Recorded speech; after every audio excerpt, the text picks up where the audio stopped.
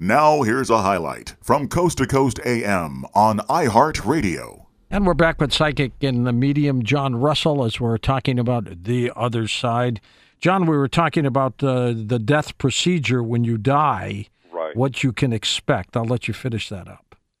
Well, I think, again, we're speculating, but from what I have been told by people on the other side, once you make that transition, you're aware that you're transitioning. You're met by people on the other side, guardian angels, spirit guides, whatever you want to call them, deceased loved ones, deceased friends, and you go ahead and make that transition. You're aware that you're there. You're aware that you've died.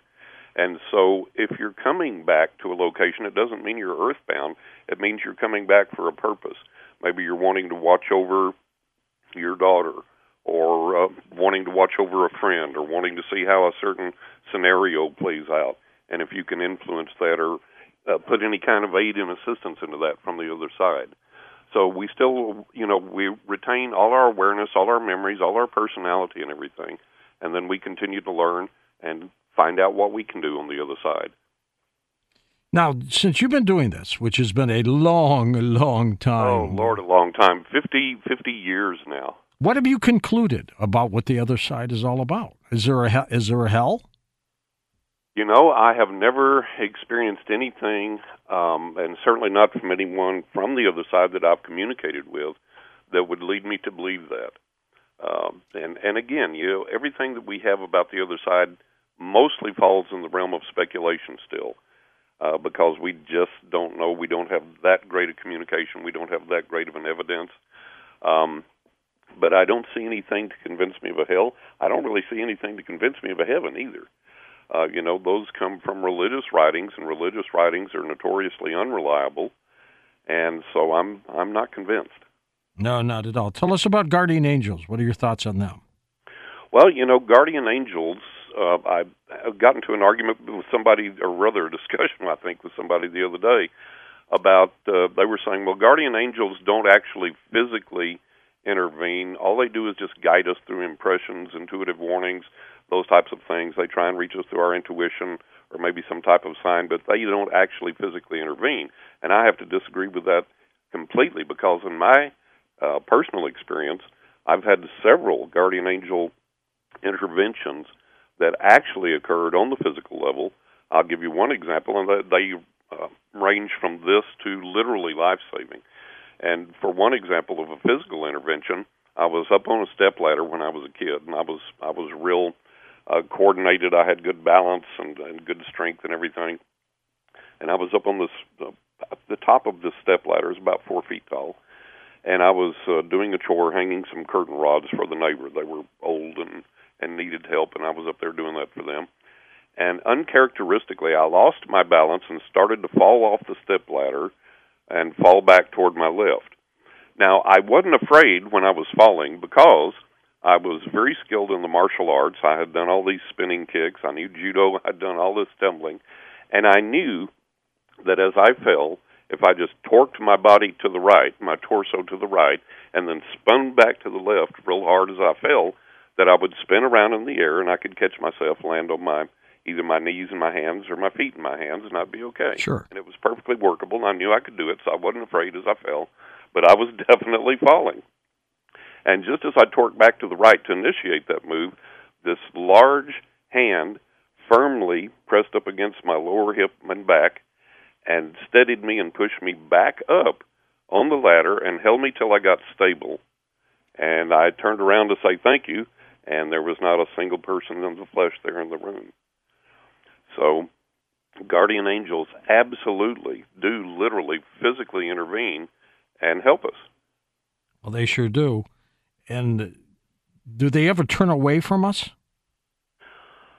I don't know if they turn away from us. I think that it's our inability to hear, or our unwillingness to hear. I tell everybody, look, you have to listen. And we don't listen. We're so plugged in all the time. We've got the radio going, or the earbuds in, or we're scrolling on the cell phone, or we're watching TV, or we're listening to music, or we're involved in something on the web. And we don't listen. You can't hear. You can't receive when you're not paying attention. And that's why we have moments of meditation and things that are necessary to do, is that's how we listen. That's how we hear. And then once we hear, we have to do what we're told. It doesn't do a bit of good to receive guidance if we ignore it. Do you believe in reincarnation, John? I don't know. For me, the jury's out on that. There have been a few, and I emphasize few, interesting examples that have been given that seem to indicate a little bit of something there possibly. But then those kind of play out as the person grows up and develops and gets older, because these are usually cases that relate to kids. And I just haven't found anything there that I can hang my hat on yet. I'm not going to say it is. I'm not going to say it isn't. But I'm just saying, for me, I haven't seen anything that would give me the evidence there that I need. Interesting take on that. I didn't think you were a believer in reincarnation. Some psychics are. Yeah, some psychics are, and again, they found something that for them indicates that there's enough for them to hang their hats on. But I haven't found that yet. Like I say, I've seen a few interesting things, but emphasize few. How do we know the other side exists? We have testimony from people Right. like you, of course. Right. People have seen ghosts. People have, but how do we know it's the real deal? Well, I think that we have to accept this fact that the other side exists from reliable communication from the other side. For example, a person who crosses over, then they come back to somebody, such as a psychic like me, and during a reading for a person, they give them information where I saw you at the cemetery, and you put this little red statue of a frog on my tombstone. And there's no way anybody could know that unless they are seeing that from the other side and then communicating it back. So we have to accept that as evidence. We have to believe in that. What other explanation could there be? We have, for example, EVP, which is electronic voice phenomenon, which is spirit voices coming through, and they've done enough research to validate that those are voices coming through, and it's not radio static or some type of interference or some type of other transmission. People hold two-way conversations with these voices. We have spirit photography, where you get images of ghosts, images of spirits, images of nature spirits. We have interaction in the physical realm with things that there's no physical objective to initiate, that it has to be coming from some other realm, some other energy, some other force. So we have to take those on faith as evidence that something exists beyond just this, just the physical and just what we know here. The goal of the paranormal is to do what? The goal of the paranormal for me has to be to experience this in a physical way, to find out, hey, yes, this is real. Imagination is not reality. We can imagine all kinds of things, for example, in meditation, and we can convince ourselves that we live this life or we did this thing or we're in communication with a certain sect of spirits or certain extraterrestrials or whatever, but that only exists in an imagination. I have not encountered very many people that claim these things that have any physical evidence whatsoever. And for my experiences, I have physical evidence. I have photographs. I have video. I have audio recordings, and other people have witnessed these things as they have happened. And the goal of the paranormal should be physical experience. And the reason for that is, if you're imagining something and you allow yourself to be carried off on this fanciful journey of imagination, you haven't produced anything real. You haven't done anything any good for yourself. You haven't healed anyone. You haven't provided any advancement that anybody can use in any way. And that should be the goal of all paranormal experience and paranormal investigation. We should be constantly striving to move forward to physically improve life for ourselves here on Earth, better methods of healing, better understanding of the other side, finding ways to press forward for peace and find some way to stop all the annihilation and the wars and the hatred in the world. Those should be physical goals. And people make the argument that, who's to say that these other realms aren't real, and who's to say that this isn't going on and that? Fine, but you still got to pay the bills. You still got to eat. You still experience sickness and so on and so forth.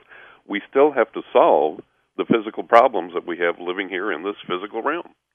Well, with John Russell, his couple books, Riding with Ghosts, Angels, and the Spirits of the Dead. The other is A Knock in the Attic, True Ghost Stories and Other Spine-Chilling Paranormal Adventures. What about Satan, the Devil? Do you come across that at all? I don't.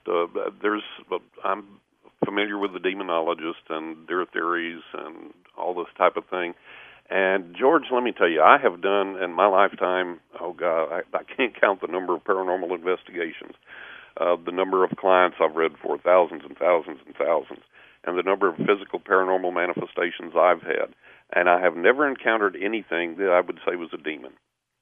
Ever? On a recent UK podcast I was a featured guest on, one of the hosts said, only in America is everybody obsessed with demons. Here they just think ghosts. And I think that people judge and interpret paranormal manifestations by how they were raised. And if you were raised in a Christian environment, the Bible acknowledges paranormality, but it acknowledges only its own. And anything outside of what the Bible sanctions then is evil or satanic or demonic or whatever. So you tend to view everything through those glasses. And I have never experienced anything that actually was ever even malevolent or had a malicious intent in all of the encounters that I've had. So I think that some people may misinterpret an experience or encounter that they have. For example, this one lady one time told me when I was filming a pilot for the History Channel, during a break in the filming, she said, I have to talk to you. And I said, okay. So we got off private, and she said, a ghost tried to kill me. I said, no, ghost tried to kill you. And she said, yeah. She said, I was in my kitchen, and from the cupboard, this plate comes flying across the room, crashes into the wall, shatters, and falls down beside me. The ghost tried to kill me. I said, well, if the ghost tried to kill you, you'd be dead. And I said, the ghost was simply trying to get your attention, and you misinterpreted that as harm. And psychically, I perceived, and I told her, I said, the other side has been trying to get your attention and communicate with you for some time now, and there are some specific things that they want you to understand and that they want you to utilize in your spiritual growth and development, and they couldn't get your attention. So finally it was like, ignore this. You're not going to be able to ignore this. And so that made sense to her, and I think that a lot of experiences we had, we misinterpret because people are they've been taught to be afraid of these experiences, and they've been taught to be afraid of the other side, and they've been taught that if something happens supernaturally, it's got to be demonic, or it's got to be scary, or it's got to be some evil unknown. And like I say, I have never encountered that in all these years. What is the reappearing dog toy story? Oh, man. People ask all the time, about physical evidence of things disappearing and reappearing. We had my sister had a little dog. We had both moved back home to take care of my mother, who was becoming bedfast and ill. And we were both living there in the old home place, the big house there. And my sister had a couple of little dogs, and one was chronically ill. And I had received psychically that the little dog was about to cross over, and it did. And we, like a lot of people do, buried our pets on the property. We buried our pets in the backyard there. So when the little dog died, he had this big green squeaky frog toy that he dearly, dearly loved. And he had this robe that my sister had given him that he loved to wrap things up in and play in and lay on and whatever. So he was a little bitty small dog, little tiny dog. And my sister took and wrapped him up in that robe, and with him she put in that frog toy and several wraps of the robe, so everything was totally, completely secured. No way anything could come out or fall out or get out or whatever. And then we dug a hole in the backyard, buried him, and then I even placed a rock over the dirt until the grass started growing back around so that no animal would dig him up or anything like that. So enough time had passed from the little dog's death and burial that the grass had completely grown back over the grave, and you wouldn't even know where it was at unless you knew where to look.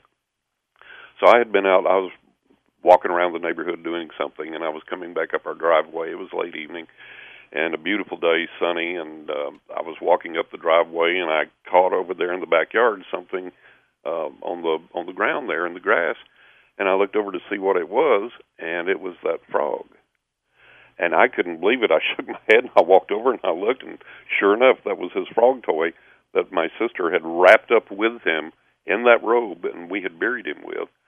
And I bent down, I pulled on the grass to see if the ground had somehow been loosened, if somebody dug something up and was playing a practical joke or something. The ground was intact. The grass was intact. Somehow this frog had transmitted itself up from through the earth, through that cloth, up on top of the grave to let us know, hey, there's either a sign from the little dog saying, hey, I'm still here, want you to know I'm still around, or some guardian angel of the little dog helped it do that and give us that sign.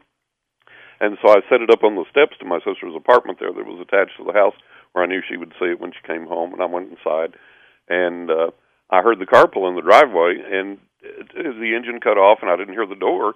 And I was like, yeah, I know what's happening. She's seen that frog, and I'm hallucinating. She's out there shaking her head before she opens the car door to get out. So finally, I heard the car door, and she come running through the apartment, come running into the house. She goes, did you see this? And I said, yeah, I'm the one that found it and put it up on the steps. And she said, this is impossible. This can't be. And she went over. She checked the grave and to see if the ground had been disturbed, or, the grass had been dug up and replaced or whatever. And, of course, everything was solid. So the other side does have the ability to dramatically manipulate physical objects. And they can make things appear, they can make things disappear, they can make things come up through the earth. And I've experienced episodes like that several times. And I think the takeaway that we get there, the lesson that we get there is, hey, this is real. And if we pay attention to it, the other side can guide us, can help us. It's not a claw toy where you put in your money and, I'm going to grab this and I'm going to get that. And the other side is not like that. We don't get everything we want. But if we pay attention, we do get spiritual advancement. We do get protection. We do get evidence. And I think that's the lesson there. Listen to more Coast to Coast AM every weeknight at 1 a.m. Eastern. And go to coasttocoastam.com for more.